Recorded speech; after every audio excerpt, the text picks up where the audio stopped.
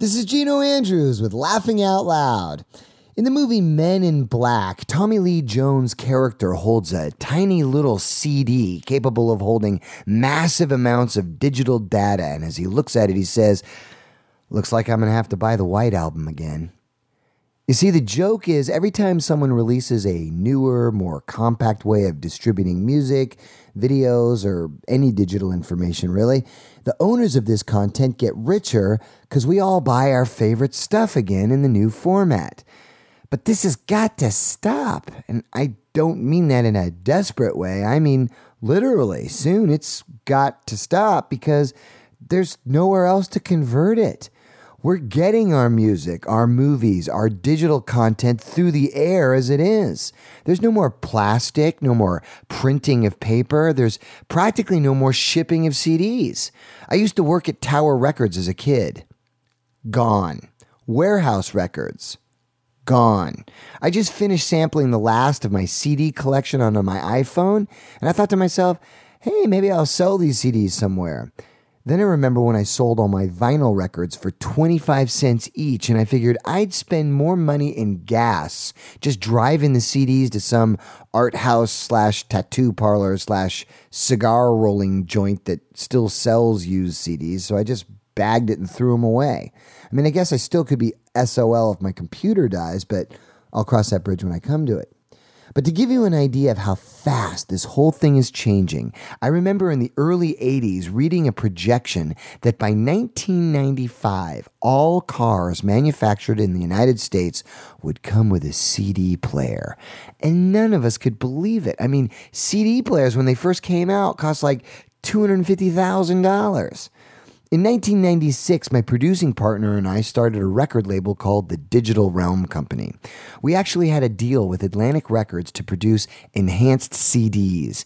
Enhanced CDs were compact discs with both the audio and the artist's digital video content. And in the same week, we were moving into Atlantic Records to work with Tori Amos, Liz Phair, Stone Temple Pilots, Peter Townsend, and a slew of others. Danny Goldberg got fired, and every project he signed to Atlantic, including us, got shelved. And in less time than it took for the ink in Danny Goldberg's signature to dry on the check he wrote us as an advance, Atlantic Records had projected that shortly after Y2K, music wouldn't be distributed on compact disc at all. And they were right. Enhanced CDs never took off because the compact disc itself went totally Jurassic. Now there's no more CDs to buy, no DVDs to buy, and truthfully, with the Kindle and the iPad, virtually there's no more books to buy.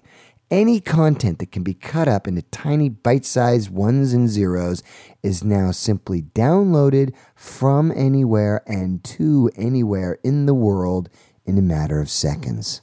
And unfortunately, the artists who work so hard to create the content are only seeing a fraction, if any, of the sales.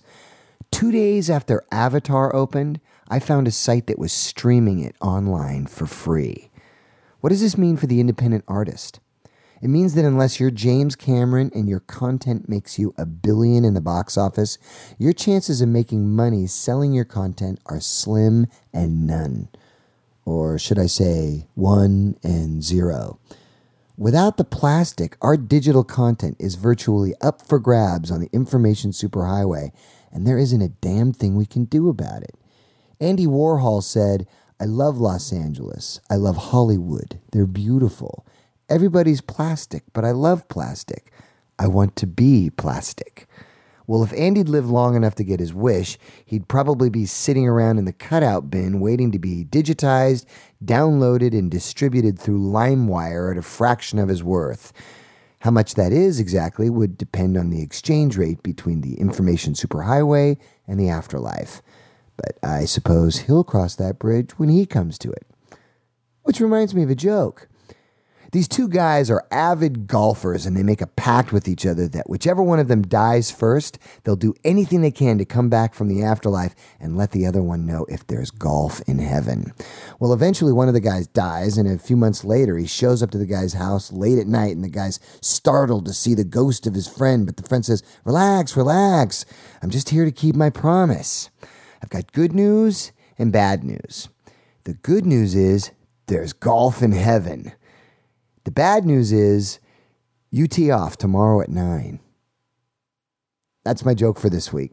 I'm Gino Andrews with Laughing Out Loud.